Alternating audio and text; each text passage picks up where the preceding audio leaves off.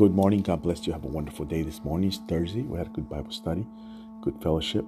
I'm praying for you. If you're sick, receive your healing right now in Jesus' name. The verse for today is Luke 6:28. Bless those who curse you. Pray for those who hurt you. Pray for those who hurt you. Like people say, hurt people, hurt people. Heal people, heal people. And I was thinking like a doctor. No, not like a doctor. But good words, encouragement is like medicine to the bone. Laughter is medicine. It's like medicine to the body.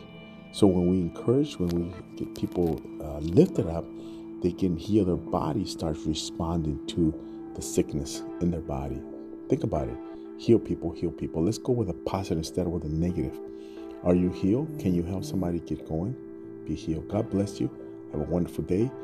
Prayer at 6 o'clock tonight. Come on out and have a blessed day.